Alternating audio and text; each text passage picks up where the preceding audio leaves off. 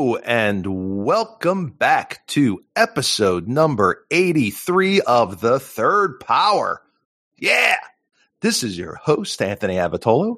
And of course, I'm here as always with my co-host, Spicy Chip Master, Usman Jamil. Hello. It was not fun eating that spicy chip. That was awful. Well, your first one went down really smooth, it seemed like. Seemed like the second one was a little bit rougher on you. I didn't have the horrible acid the first time, but the second one, there was definitely some times when there was like bad acid, and afterwards, because that's where it seemed like it really got bad. So the aftershocks were worse than the actual earthquake. Is that what you're telling me? I think so. Neither part was pleasant. But two-time Spicy Chip Master, and we are here today to have a free preview card. Thank you, Wizards of the Coast, for this free preview for their upcoming set. This set looks awesome. Yeah. Lots of scary things and ghosts. Innistrad Midnight Hunt. Looks like it's going to be pretty cool. And so, the whole set itself releases on September 24th, but we are here early with a spicy one to share with you all here today. So if you're all ready, and Usman, if you're ready, why don't you hit them with the deets? Yeah, and it's going to be in the show notes, so if you want to look at it that way, that works too. This one's called Denick, Pious Apprentice, a white and a blue for a 2/3 legendary creature human soldier with lifelink. Cards in graveyards can't be the targets of spells or abilities. Disturb 2, a white and a blue. Okay, so Disturb is one of the new mechanics in here. It's, I guess it's kind of like Flashback for creatures or Unearth, but it's a little bit different, right? So with Disturb, you can cast this from your graveyard, but it is transformed for its Disturb cost. So we're looking at a double-sided card here. And Usman, what's the other side? Its backside is called Denick, Pious Apparition. It is a legendary creature, Spirit Soldier. Spirit Soldier. Spirit Soldier was flying as a 3/2. Whenever one or more creature cards are put into graveyards from anywhere, investigate. This ability triggers only once per turn, or only once each turn. And then the usual Disturb rider text of, if Denick Pious Apparition would be put into a graveyard from anywhere, exile it instead, essentially. So it acts like a flashback card. Right, so when it dies, it's gone. Mm-hmm. Yeah, it's a nice little value creature. A nice 2/3 with upside. Oh yeah, and it's a rare, and it's got human on the front side, which is always a good place to be. As I know we've talked about before, there's always more humans in sets. So all of these human tribal interactions kind of always pick up little bits of value along the way. So I haven't looked it up, but I think the last one I can recall without humans, I think, was Lorwyn. I think every other set has had humans. Yep, I think Lorwyn Block was the last time we went without humans. You realize that's a long time ago now, right? You realize how old we are. Yeah, 15 years ago? Yeah. I think about that. I'm like, oh, yeah, I remember drafting Lorwyn and doing all that kind of stuff. And, oh, yeah, that wasn't that long ago. And then I look it up and it's like October 2007. Oh, God. Yep. Oh, God, it's 14 years ago. Oh, God. Yep. Yeah. Wow. It's been 14 years since we've had no humans. You're always picking up a little bit of something extra, and this one, let's talk about a little bit about kind of the value of this. So 2/3 lifelink for 2 mana, pretty good. Blocks a lot of things in combat and gains you life and survives, right? blocks a lot of 2 power creatures for 1. Gain some life. Mm-hmm. And you also get, we were talking a little bit before the show. I of course, as one does, we always read things the first time and don't read it correctly. And then when you read it the second, third, fourth time, you're like, oh. So this is cards in graveyards, not cards in your graveyard. Cards in graveyards can't be the target of spells or abilities. So that means you get some early protection against reanimation. We get protection from, Skoos, Scavenging Ooze, and of course things like Snapcaster Mage and things like that. Now, if you're playing Snapcaster Mage in the same deck, well, it's a little bit of a non-bow. But I think we're okay with that. I think if this creature is on the battlefield here and is doing work, I think we're okay with that, Yeah, just wait for it to die, and then you flash back your card or whatever. Yeah, because of course it's going to die. That's for sure. Mm-hmm. And so we get, like I said, a little bit of the human interaction. On the backside, you get a 3 power flyer, which is no joke. And again, when 1 or more creature cards are put into graveyards from anywhere, my graveyard, your graveyard, milling, dying, discarding, you get yourself a clue token, which is pretty awesome. As a tireless tracker taught us, clue tokens are pretty sweet. A nice little draw. I didn't know that it's applied to both players for that side as well. So see that exactly right. There's all these little things you pick up when you read it for the 5th time, because we all just make assumptions, right? Reading things, you just kind of slot it into what you've seen previously instead of actually reading the words on the card. So yeah, so this card's pretty sweet. Mm-hmm. Yeah. Sorry, you said you assumed what? I assumed it was like just one-sided, where it was just like it only protects your stuff, but it does it no matter what, which is cool. Like, it's nice for like if you go into combat too, just like, or if it might make your opponent a little more hesitant to send the troops in if they know creatures are going to die, but if they have to, they'll do it. But I mean, that's a nice thing too. Yeah, and like I said, the from anywhere on both sides, that's, I don't know, man, it's pretty cool. And I think this could sneakily add up. Just much like our last preview card, Dragon Rage Channeler, the value adds up quickly. Like, oh, I get to surveil this card in the yard. I get to surveil this.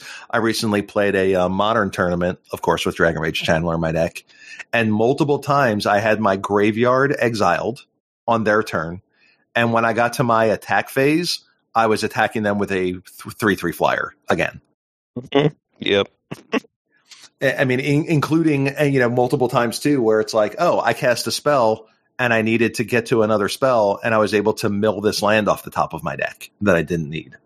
So, these little incremental advantages that really add up. And I think, this whole creature kind of is spilling with value. Like, the stats aren't popping off the off the page, off the card, that are like, oh my God, this card's awesome. But it's like, there's so much here to get ahead with, if that makes sense. It does, yeah. So, and this kind of value, I think, is a little bit different than, it's of course, there's the old argument of, Baneslayers and Muldrifters, right? So, the Baneslayers you have to untap with it to get the value. The Muldrifters, you get the value right away. It doesn't actually matter if they die. Where I think this certainly lives somewhere in between. And I think there are a lot of creatures, especially for Cube, that live in that same space. Yeah, where it's like they don't.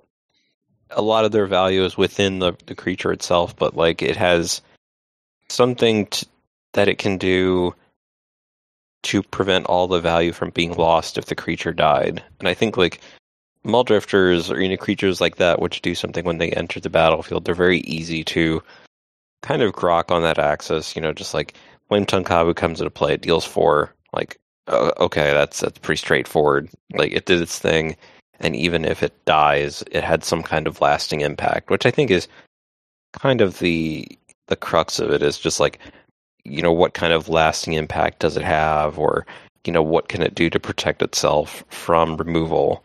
I mean, something like True Name Nemesis is just like, it is ostensibly a Baneslayer creature. It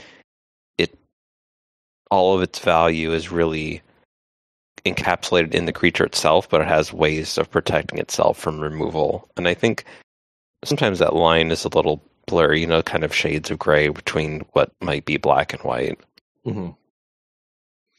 Right. So it's, kind of a Bane Drifter Mole Slayer. Ooh, Mole Slayer. Oh, there you go. Yeah. Because you slay your mulligans. Because you get extra value. It's a Mole Slayer. Mm-hmm. A lot of golf players out there are like, I want a Mole Slayer. So it's not just, ETB value, right? It's kind of somewhere in between, right? It's got this a rebuy, some sort of continuous value when it goes in. Maybe it has value when it dies, right? So instead of it, there's value in it being a creature, of course, on the battlefield, because creatures all have value when they're on the battlefield. But then there's also an impact when it dies as well, right? So I think Cube has a lot of these kind of in between the two. Yeah, I think this is a good example of that, where when it dies, it doesn't immediately do something, but you can flash it back if the game goes late, or if you have like nothing else to do, or you want to sandbag cards in hand. Like it's certainly, and it's interesting because like with the werewolves, for example, it's something I've been thinking of like over the past few days. It's kind of like, with the werewolves, one side is an upgrade over the other. Like it's pretty much a strict upgrade, but I guess like there's probably corner cases where it isn't, but I don't really care. But it's just like the I think there's like a 2/5 werewolf that when it flips over becomes a 6/5, where I guess it's like not as good against kind of like reprisal effects or whatever, but it's like it's essentially an upgraded creature, so it doesn't really matter in the grand scheme of things. But it's giving you a payoff for skipping your turn. Sure. And like Duskwatch Recruiter has a little bit of that too, because sometimes you want the front for the ability to look at the top three, but then sometimes you want the back to make your other things cheaper, right? So there's that tension. That's an example where which side is more advantageous is context dependent. Yeah, I say this, of course, with we're recording this a few days before our preview is going up, and hopefully I don't see a preview card in the next few days, which just undoes that. I'll just feel silly. You never know, right? Yeah, but I mean, this is kind of like different, where one side isn't necessarily better than the other. The 3/2 is probably better, but it's not like a strict upgrade. It's not like in every scenario a 3/2 flyer is better than 2/3 lifelink. Sure. But I think that's interesting, where you still get something out of it, when it dies, which is nice. Right. And you have that value when it's in play, even if it's not, even if it dies shortly thereafter, it did have some sort of ability while it was in play. Mm-hmm. So if someone was planning on, okay, I'm going to untap and reanimate this thing, it's like, okay, well, now I have to deal with this first, even though I can. Maybe that buys them then another, it buys you another turn of, oh, well, they had to deal with this first, right? So there's a lot of these type of value abilities that for sometimes are kind of hard to grasp and quantify, other than your opponent saying, yeah, I could have done this, but you had this thing, right? So that's, I think, a good habit, I think, for a lot of Cube people to get into, especially when you're playing with new cards, is ask your opponents, hey, what was going through your mind? What were you thinking when I had this new card or when I played this new card? Were you like, oh, I don't care about that? or where you're like, oh man, that card's a pain, and that card's really good. You know what I mean? I think it's good to get perspective from the other side, and it, not just the controlling side, if that makes sense. Those are good questions to ask your play group and your players. Yeah, I think that's something that it can be hard to do when you're, if it's also just kind of, I'm not sure what I was getting for with this. I'll just abandon that point. Maybe it's just like abandon ship. Maybe it's just it's useful having that information. Just like it gives you another outside perspective out of like what's going on in your head. Like I'm trying to think of some cards like that where I guess like the flag bearers. Those are a nice example where you may think it has a certain impact on the game, and it most likely does. The whatever 3 and white 2/4. If a creature could be a target of an ability, has to be a flag bearer, and then it's a flag bearer. I forget the name exactly. Coalition Honor Guard. Or something. Yep. Yeah. I told everybody to draft that card in Eternal Masters when they reprinted it. I'm like, you don't understand how good this card is. Yeah, it's like this is just some mopey 2/4/4. I'm like, no, you don't understand. This card is a giant. This card is a way bigger pain than it looks. Yep. Yeah, it's definitely annoying. Like it's just like, well, I'm gonna kill. Nope. Nope. Yeah, I'm gonna cast a Armadillo Cloak on your thing. I'm gonna kill this other creature, this giant dragon that's killing me. Oh. Nope.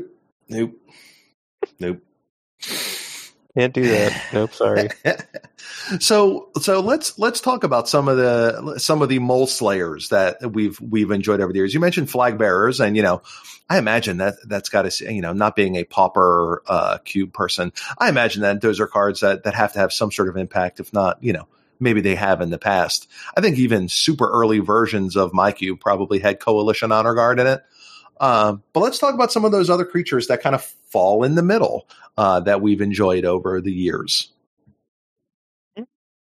Yeah, I think that's a nice example of a creature that I think Tireless Tracker is a nice one where it does something, and you usually have a land to play when you do it, or you like have a fetch land, and it does its thing.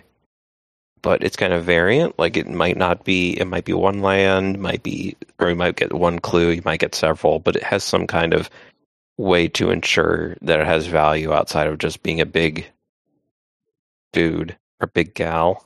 I think Tireless Tracker is a gal, right? It is. Okay. I've just I've started trying to call under the to follow the example of good friend of the show Adam Prosak. Calling everything homies. Oh, there you go. So Tireless Tracker is a good homie because I would call. It doesn't matter what people are. They're these are my homies. Kind of falls above, but yes, Tireless Tracker and I believe Tireless Provisioner, I think, are both women characters. That sounds right. I believe. I haven't looked at that art. I don't know. I really love MH2. it's so good. Yeah. Yeah. Tireless Provisioner also appears to be a elf female. Okay. There we go. I can tell. Yeah. And Tireless Tracker is a human. Okay. Interesting. Yeah. I think Provisioner is another one that can be really interesting. Again, granted, you're making food or treasures. I don't know if you've noticed recently, but making lotus petals is pretty great. Mm-hmm. I've been thinking about this kind of like also like for the past week. It kind of feels like the cards that kind of incidentally make treasures are kind of like the spiritual successor to the when this comes into play, untap X lands. Oh, like Snap and Cloud of Fairies and things like that? Yeah, so where they can do it, where it's not just like you untap everything, but it's like you kind of untap a land, but you can't like cheat it to where the lands make like 3 blue mana or whatever. Right. I'm going to untap this Tolarian Academy. Yeah, or just like I've cast 2 High Tides and all my lands. But it's also like giving you a way to use the mana in the later stages of the game or represent it later in the game. I think it's really, it's probably because I've been playing, with just stuff like Goldspan Dragon and Prismari Command and like Standard and Historic, and just kind of seeing that more and more. And that's something that's like a passive thought I'd been thinking about. It's like, it kind of feels like that's the spiritual successor to. I like that. Mm-hmm. Yeah, I think it makes sense. That's a really good point. And I got to tell you, I've been casting a lot of monkeys in Modern next to those Dragon Rage channelers. And I got to tell you, the treasures are the best part. The amount I've hit easily more than 50% in lands off my opponent's deck, but the treasures and being able to continue to cast things when you're quote tapped out, the treasures really do add a lot. And I think, a lot of people, especially since they've been pushing the treasure mechanics a lot of people are starting to realize that treasures are no joke. I mean, things like Dockside Extortionist is, obviously a huge card in Commander, and Revel in Riches people are starting to use as a win condition. And I remember way back in the day, I really liked the counter spell that gave you treasures for the converted mana cost of what you countered. Oh, yeah, I'm trying to remember the name of that one. It was kind of like a super expensive mana drain, but it gave you treasures when you countered something. I really wanted that card to be good. I'm not sure what the name of it is. I can see that in my mind, but I can't think of what it is called. I'll think of spell something. Spell Swindle? Yes, I think it's Spell Swindle. I like how we came to that at the same time. Yes, I believe it's Spell Swindle. I really wanted that to be good in Cube, by the way. Yeah. It's 5 minutes. Yeah, it's a lot of mana. It's a lot of mana, but oh man, you have so much. You get to like counter something and base. It's kind of like the 4 mana untap counter spell, right? Rewind. Rewind. Yeah, it is Spell Swindle. It's a little rewindy, but 5 just ultimately wound up just being too expensive. I did try it in Standard though, in a Revel in Riches deck for sure. But yeah, so the treasures, I think moving forward, it would behoove people to really not take treasure creation too lightly, because they're pretty awesome. Yeah. Yeah, it's nice just being able to have that mana. It's just like, well, and it might do nothing over the course of the game, but sometimes it's like the opponent just doesn't know. Well, they don't realize, right? Exactly. It's like, oh, it's a treasure token, whatever. Mm-hmm. I really want to use a treasure token to mana tithe somebody. That's like kind of my next dream. That'd be nice. It's a little like one of those achievement ones. Mm-hmm. All right. So what about some other cards that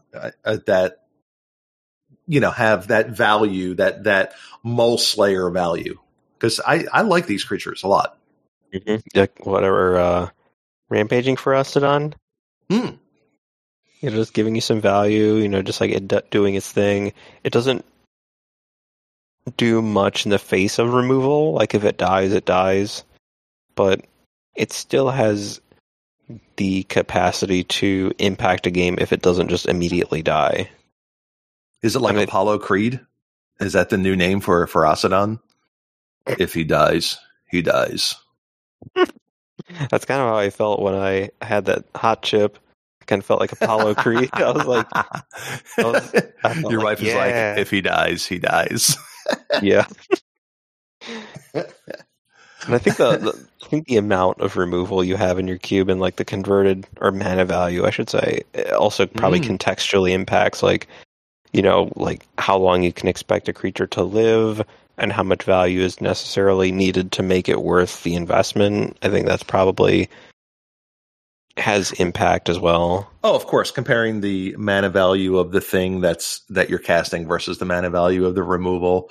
But even something like, one of my favorite red cards, Ferocidon up there, but I've really liked Eidolon of the Great Revel ever since it's been introduced as well. That even if you are killing it, you are most likely still taking 2 damage, which is like being attacked with it, you know? Mhm. So that's one of my favorite kind of, you know, damned if you do, damned if you don't type removal things. So, because you don't really want to let it live, but, you know, there's a little price to pay for killing it. It's kind of like that Viashino, the one that when it comes into play deals 2 to a player. Pyromancer? Oh, yes. There was the one that was in standard for a long time. Mm-hmm. Yep. And it kind of virtually had haste, even though it didn't. Because it was a 2/1 for 2 and it dinged them when it came into play. Yeah. Yeah. So it's kind of like that with Eidolon of the Great Revel, where it's just like mostly has virtual haste. Oh yeah. As like a rattlesnake kind of effect. Mm-hmm. And it's like if they kill your either creature, Viashino or Eidolon, it's just like, well, they still take 2 and still kind of going along with your game plan anyway. Sure. And Viashino definitely falls more into the quote Muldrifter, stereotype, right? Because it has those magical words, enters the battlefield, where the other ones are a little more sneaky. Just like, so kind of a different effect. They're, the static effect cards. So the Talias, right? So, Guardian of Thraben and, Big Hair Don't Care Talia, like these have an effect when they come into play, and, you can't deal with them before they come into play. I mean, you can counterspell them on the stack or whatever, but when you put them into play, they don't generate the value, you're not drawing cards or whatever. But now you're taxing your opponent's ability to do things with their lands. Either their spells are costing more. Even if they do kill it, you've now, absorbed more mana on their turn that they've spent for something else. So you've gained some tempo or whatever you want to call it that way. Or, sometimes that 3/2 for 3 Talia, that thing can mess somebody up, especially if their next land drop is a fetch land. Mm-hmm. That card will jack you up. Yeah. Yeah, it'll hurt. Yep. So, other static things too, like I've enjoyed Shalai a bit since Dominaria. Shalai, Voice of Plenty. The one that protects your other creatures and can pump them. Yeah, so it's for 3 and a white, it's a 3/4, legendary flying angel, and planeswalkers you control and other creatures you control have hexproof. So the only thing that doesn't have hexproof is the Shalai, which kind of makes it flagbearing. Yeah, flagbearing. Flagberry. Trying to imagine what that would taste like. Now with flagberries. So, I've enjoyed that card a bit too. And then, it has this green flavor text or whatever too that, is pretty good. But this card is one of those cards too that you're asking your opponent, you're like, so what'd you think of this? They're like, man, that thing was annoying. Like, I had to wait until I get untapped, and I had to spend a bunch of mana to do this, or I have to realize I have to deal with this thing first and before I can do anything else. And so again, not, hey, I got all this value. The new ward mechanic, not that I haven't been playing any of the new ward creatures, but the ward thing kind of reminds me of Kira Great Glass Spinner, or like back in the day when one could play Frost Titan. Mm-hmm. That, hey, yeah, you can kill it, but it's already going to tax you some. It's already going to have some sort of effect on the game, even if it does die. Yep. I guess those kind of last couple can kind of fall into the flagberry category. Yeah. Yeah, where it kind of can do its thing. Yeah, like you really should kill this one first, We have like the I kind of grouped them here under what I call activated plus. So creatures that can enter and then or have like other value attached to them, like everyone's favorite limited bomb, Pack Rat. Mm-hmm. Yeah, where it's just like you kind of have to deal with it. Right, or maybe you have 5 mana when you cast it. And like, even if you kill it, you didn't really kill it. Like, Yeah, so like, oh, here we go again. Right. You have multiples, or one of, I think, your personal favorite card types, which are the adventure creatures. Yeah, they're just really objectively powerful. Oh yeah, we have quite a bit on file somewhere of our Throne of Eldraine set review that is unreleased as such so far, where you certainly gushed many a minute about the adventure cards and your joys of casting them. Yeah. Yeah. I mean, back in the day, sorry, go ahead, continue. I was going to say, yeah, they're just decent spells, and then, combined with being good creatures, they're just so good. Oh, the Stomp, the Bone Crusher Giant, like every time I cast that card, I'm just like, what is going on? Like, this card's so good. Like, It's so good. Brazen Borrower, this card's so good. Like, those are obviously the top end, but good Lord. Yeah, I got so much mileage out of those Brazen Borrowers. They're just so good. It's like, would you like to play anything? Okay. Play it again later. Right. Try again. Also, I also have this, Flash 3-1 or whatever. It's like, oh, you're probably just going to play Drago. Okay, well, here's a 3-1. Would you like to deal with this now? Ooh, Drago. We're going on with our Rocky theme here. We have Apollo Creed and Drago so far. Oh, yeah. So back in the day, Guild Mages were something that I had some in my cube. Back in the day, I had Rakdos Guild Mage and Azorius Guild Mage. And, there's been some recent one. What was it? Azure Mage, a number of years back that kind of saw some play for a little while. Oh, yeah. That you can just kind of drop into play for a cheap cost. And then, if it's a little bit later in the game, you can certainly eke an activation out of it before it dies. Again, it's not a Mole Drifter as obvious it is. It does take a little bit extra work, but it's also something else that gives you value. Now, the last one, and I think this is probably the most common one we decided to save for last, is the value if it dies category, which is kind of brings us back to homie Denick here, that there's value when it dies because we get to cast it again. So what are some other cards here that, real cube staples that have value when they die? I mean, I guess Kitchen Finks kind of does both, though. It comes into play, it does something, it dies, it comes into play. Right, does something, and right, that's like the ultimate like combination of the two, right? Like, it is both a Mole Drifter and a Mole Slayer, where it keeps coming back. And I think a lot of the persist or undying creatures do that, right? So you have back in the day, Murderous Redcap, or you had even for a little more aggressive, Strangleroot Geist, right? So it's just a hasty, attacky creature, but if you kill it, it comes back and it's bigger. So I think Persist and Undying are really good, examples of this. Or what about Unearthed creatures? Yeah, there's I'll say, like, what was the Geralt's Messenger doesn't really see much play these days, but like that's a really good. Oh, that card was super sweet. Mm-hmm.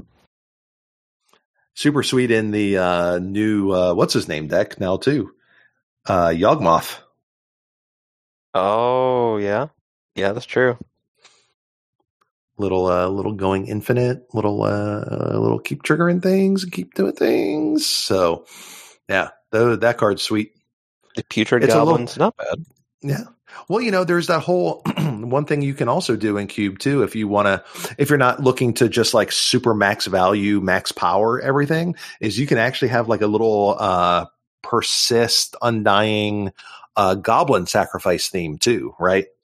Because you have a lot of the ones from Modern Horizon trigger a lot of those, including I almost said Fern Gully. Grim Gully. Well, what's the name of that? The green red one? Yeah, it's Is it Grimgully. Grimgully? So like Grimgully, and then you have like the other Goblin Lord, Mon.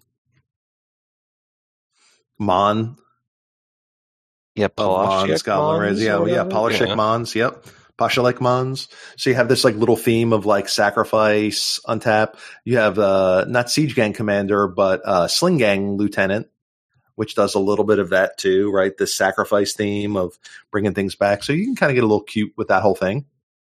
I think that's a thing you can do. That's maybe a little different than just the usual. It's cute. It gives you some interactions. It's another tribe. If you like goblins, that's a thing.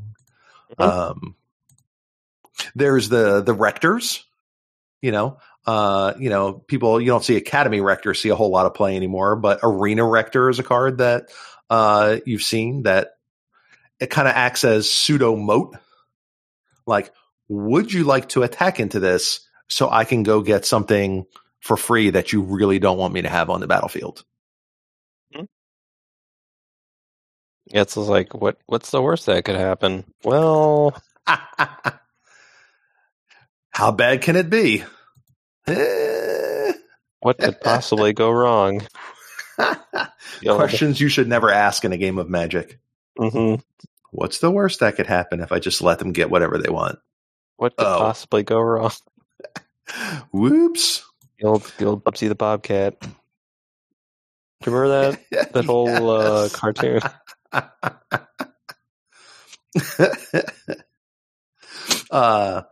So not only are the creatures that they die, they have something like the Larks, right? So like Revelark and now Vesper Lark, have start to see some play, occasionally. But then you have the creatures we have a bunch of creatures that we kind of want in the graveyard.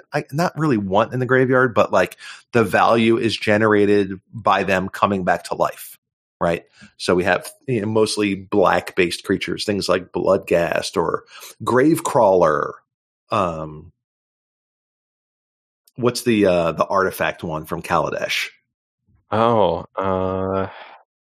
Scrap Heap. Scrap Sponger. Yeah. Okay. So like, hey, we're okay if it dies because it's coming back, right? So the value isn't necessarily, hey, we got it when it died, but the fact that it's dead and now it comes back for minimal cost, I would say.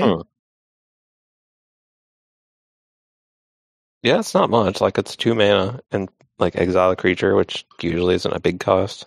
Yeah, or like Gravecrawler. Do you have another zombie in play? Okay, cast it again. Sweet. Do you have a land in hand? Sweet. Bloodghast is back. Like, speaking of lands, Sakura Tribe Elder. I imagine that's a card that people are familiar with at this point. Yeah, it's another great one. Like, the value is in it dying. Yeah, pretty much. Like, you get rid of it, and it gets a land. Yeah, like, I'm going to block something. No more damage on the stack, unfortunately. Or fortunately. It's probably a good thing damage doesn't go on the stack anymore. And then, go get yourself land, right? So rampant growth, but you get to block with it first. So the value is definitely there in the dying, So, back in the day, or, we talked about earlier about Unearth, or, things like Hellspark. Is Hellspark Elemental or Hell's Thunder or whatever it is, right? Just these red creatures that just attacked for a bunch and they're going to attack for a bunch again later, I think Hellspark, saw play for a little while because the Unearth cost and the regular cost were the same. It's just 2 mana for 3/1 haste trample. Yeah. That was a card that people played, So I think all of these kind of cards. Oh, what about what's his name? All of the Rabble Masters. Do you think they would qualify as this too? I think they probably do. Yeah, I mean their impact is pretty variant, but like at least I think that's another one where like the average cost or like the ability for removal kind of impacts how often the average case is for those. Where it's just like if you can rely on it making at least a goblin, because I think that's something I'd been thinking about too, is just like the variability of those kinds of creatures and how often they're making 0 or 1 or several. Mm-hmm. And I think that's mainly just dependent on the kind of like the amount and the texture of the removal in your format. But I mean, that certainly is, Rabble Masters certainly, at least the ones that immediately make one, like Rabble Master, War Boss. I think those are the main two, right? Does Krenko make one right away also? No, it has to attack. Okay. Because Krenko is one of them, the one that makes humans that combines with the land. Oh yeah, that has to attack. Yeah, right. That one has to attack for sure. Najeela has to have a warrior attack, so it's pretty much requires it to attack. Well, I mean, there's plenty of warriors a little bit lower on the chain, but all right. So I mean, I imagine because when I think about the untap with it, right? I think about sorcery speed removal. That may not necessarily a sorcery, but the fact that your opponent has to untap themselves in order to deal with it is kind of what I think about. So things like Rabble Master and War Boss, that at least make something right away. Now they might not make it right away if your opponent has instant speed removal and mana available, but you're getting at least a little something if it lives any length of time at all, even if you don't get to untap with it on your turn. So, I think a lot of these creatures have, I mean, come on, these are some of the, some of these creatures are some of the best cube value cards that don't involve being straight up, Baneslayer, Muldrifter, comes into playability, I get to blanket and do it again. A lot of these require, something outside of just the straight up enters the battlefield, leaves the battlefield for it to do something. Yeah. I think Batterskull is a good example kind of that too, where it has some kind of impact. Like you can move around the living weapon as well. But I think that's a nice example too, where it, unless they literally have shatter or, have an artifact removal, when they, when you cast it and they immediately respond with that, like, okay, I guess you got me. Yeah, I mean, or the one that deals 1 damage too. The one that you get to sacrifice the creature that it's attached to deal 1 damage to something. Why can't I think of the name of that one? Gives it +0/+1. And Mortar Pod? Yeah, Mortar Pod. That's another, I think, example of that even if they kill it right away, you still get something out of it. Yeah. Yeah, it definitely has like a big impact. Like, I think that's a nice example. Of course, I think of Living Weapon. We know you love Living Weapon. I was thinking of Nettle Cyst at first, and I was like, I guess that counts. I guess. But I like that really. The Mortar Pod does something else right away, even if they decide to kill the creature itself or the equipment, you still get to do something. Mm-hmm. I think that fits pretty well. Yeah, I think the Batterskull certainly fits into that. Yeah, even if they kill the creature, you still have value left over. And I think that's just a basic component, right? So even something like, and what is it? Ancestral Blade, right? That's the one from M20 that, even if they kill the creature, you have a leftover, you have a land and scimitar that you can move around for just 1 colorless mana. Like, that's pretty cool. Yeah. Good. That's nice little mention there. Would not have thought about those. Yeah. Just like something that does its thing and then it leaves an impact when it dies. It does something still, which I think is the big thing about a lot, those kind of Baneslayer creatures, so to speak, is like, it getting blanked by removal and making them harder to play. But I think it's like, stuff like, of course, I'm thinking Batterskull, or I don't think Nettle Cyst, I guess, is a decent example if you have a ton of artifacts. But I don't think a lot of cubes are really doing that. Revelark too, kind of like, I don't know if cubes are still playing those. It's aged pretty. Yeah, Revelark's a little on the expensive side nowadays. Yeah. It's still fun. It's Yeah, just a it's little expensive. Yeah, I think Bloodghast too. It just has some death insurance. I think it's just kind of like insurance in case it dies. Mm-hmm. It's just some way to give you some kind of value. And I think this, the flip creature itself, Denix being able to flip into a 3/2, even if it isn't doing anything that the front side is doing, like the front half is protecting graves. It's pretty much just a 2/3 with lifelink, and then it's just like, you're probably going to play it in your deck anyway. Oh yeah, if you can cast it, you're playing it. Yeah. And then it's fine in multiple theaters of decks too, because you can play it in a control deck, and I think you'd be happy with that. You can play it in like the tempo deck, a humans deck, as long as you have access to the blue mana. Like, this card's cool. Like, mm-hmm. Yeah, and then like the backside doesn't really do what the front side does, but that's not necessarily a bad thing. It's just different. Yeah. Which is okay. Like, people change. Maybe sometimes you do want it to die because you'd rather have the flyer to attack with. Mm-hmm. Were you just supposed to say people change when they grow up? I was going to say people change when they die, but yeah, there you go.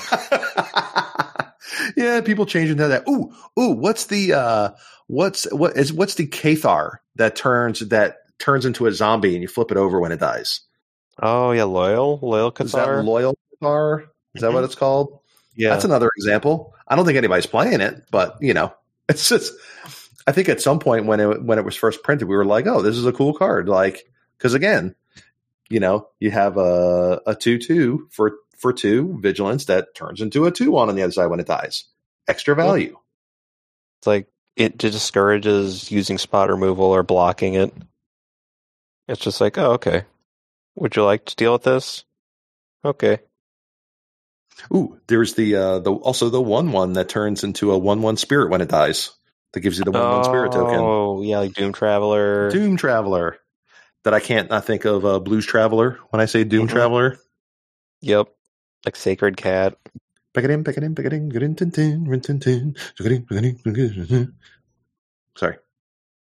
Like what's that card I was thinking of? Like Sacred Cat. A lot of these. I guess that's Embalm. Oh yeah, sure. The Embalm and Internalized creatures. There's the double strike 2 mana 1. Yeah, Earthshaker Kenra. Oh yeah. Ooh, Rumpshaker Kenra. Earthshaker Kenra. Forgot about that card.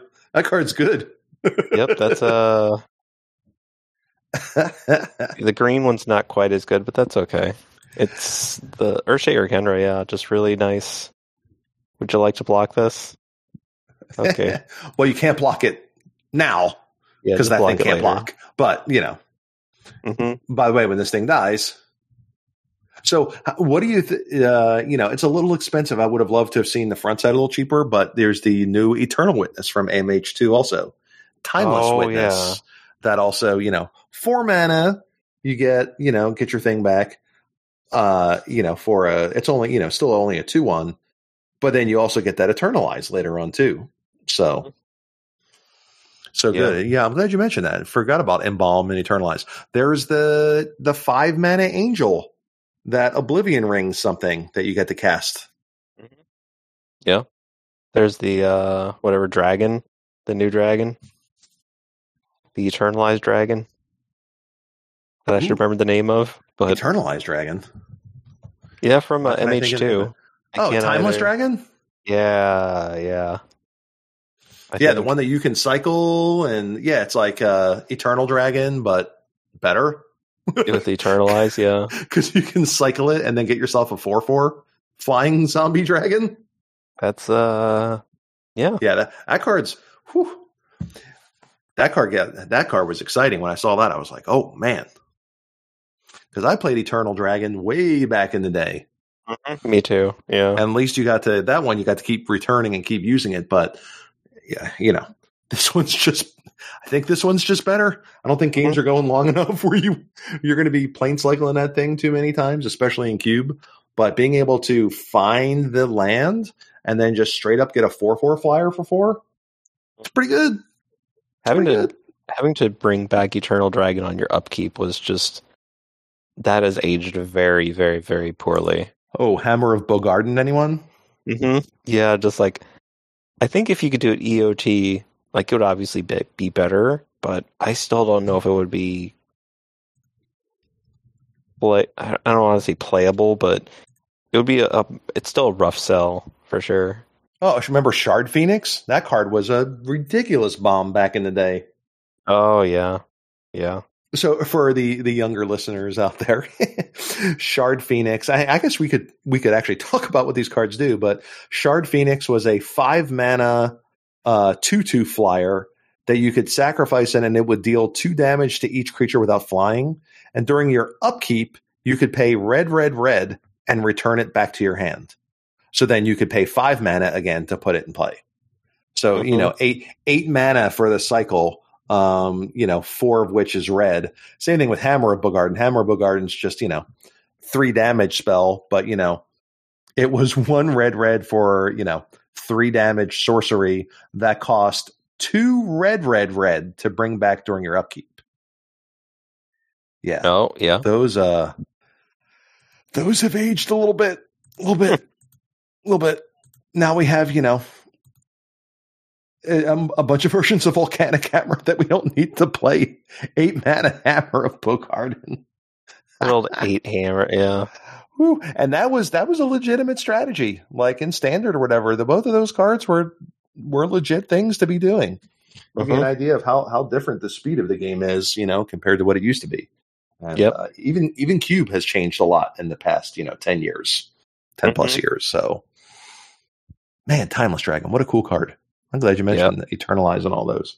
Yep. Are there any of the actual Embalm creatures that see play, or are all the ones we talking about Eternalizers?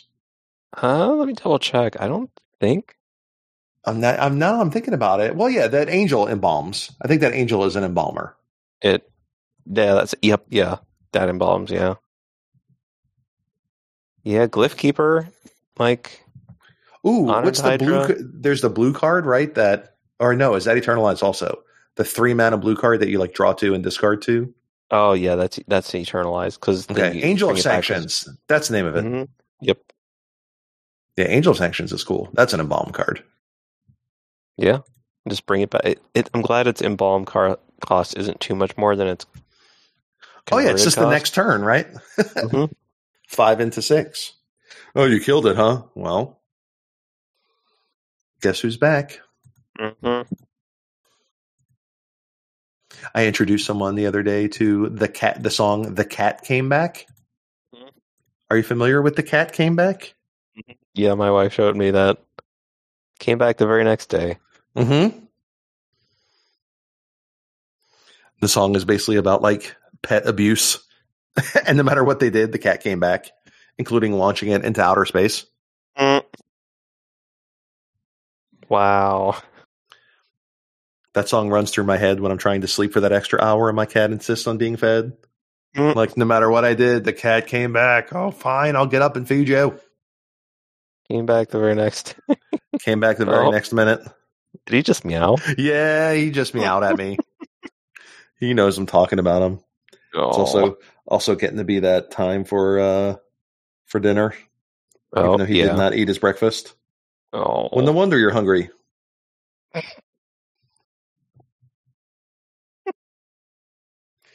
He's now rubbing his face all over everything.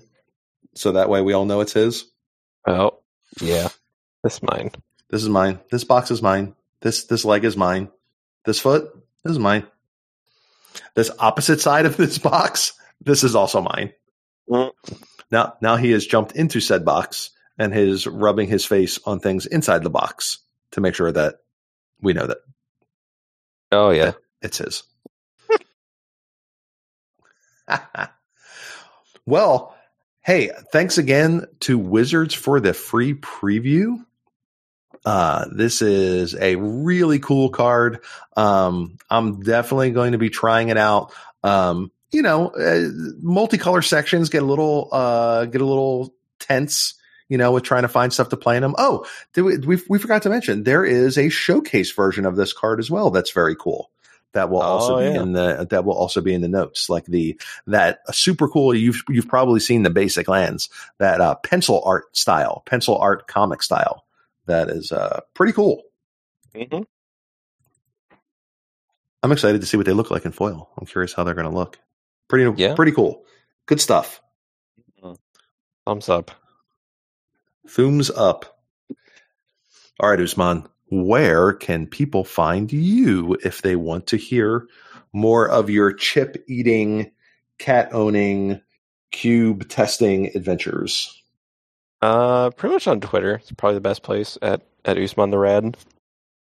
I reached double mythic.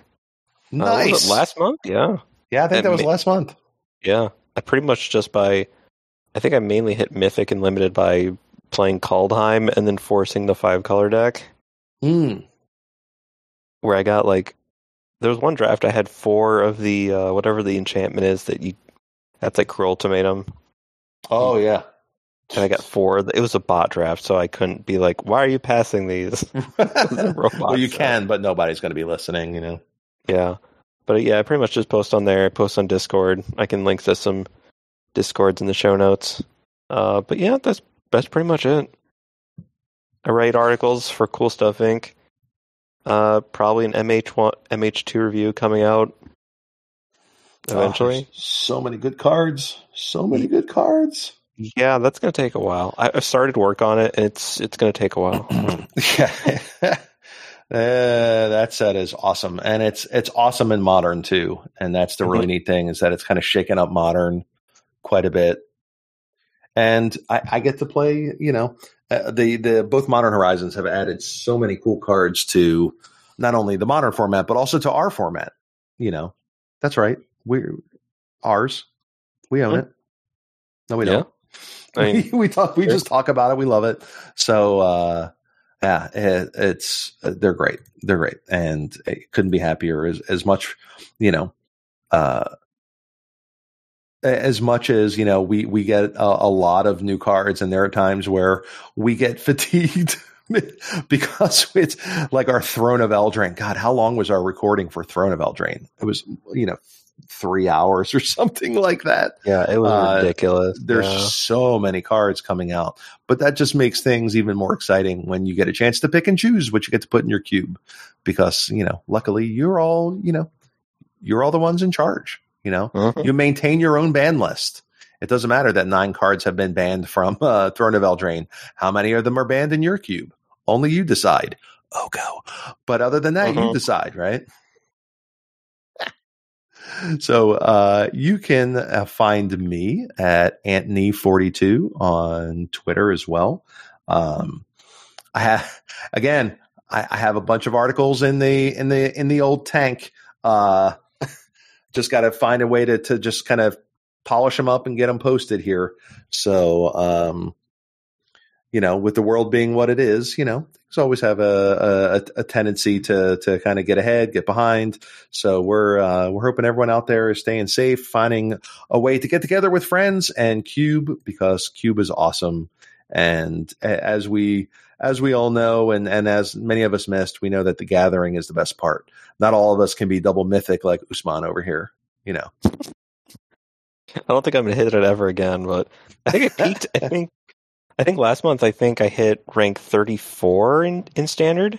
Nice. In constructed. Yeah, and then I was like, all right, there we go. Right, cool. We hit it. Yep. Yeah, I definitely enjoyed some Arena when I was playing it. I actually have a whole big stack of Arena codes sitting here right next to me that it's just like, am I going to log on again and redeem these? Or So we'll see. We'll see what happens. I can probably float a couple your way if you like. If you're nice to me. There you go. Well, I don't know, man. That's I don't know how much more it is that we have to do here. Yeah, I mean, I guess there is one thing. Oh yeah, of course. That's true. Rock over London, rock on Chicago. Innistrad Midnight Hunt. Light your candle. Don't get left in the dark. Yeah, there you go. Maybe it's a pumpkin spice candle for the Harvest Tide Festival season. Pumpkin spice is good stuff. Yeah, I'm basic. I'm not afraid to admit it. It's like cinnamon extra. Yes, cinnamon's great. Nutmeg is great. The color orange is great. What do you get when you put them all together? Pumpkin spice. I was going to say you have a sleeping cat. In my case, I was going to say we have ginger cats. Oh, I'm going to call him Pumpkin Spice. Oh, the new Spice Girl, Pumpkin Spice. He is a big old pumpkin. Mm-hmm. Oh, sweet ginger boys. Yep. All right, everybody. Once again, thank you to Wizards for the free preview, and we'll see you all next time. See you. Peace out, everybody.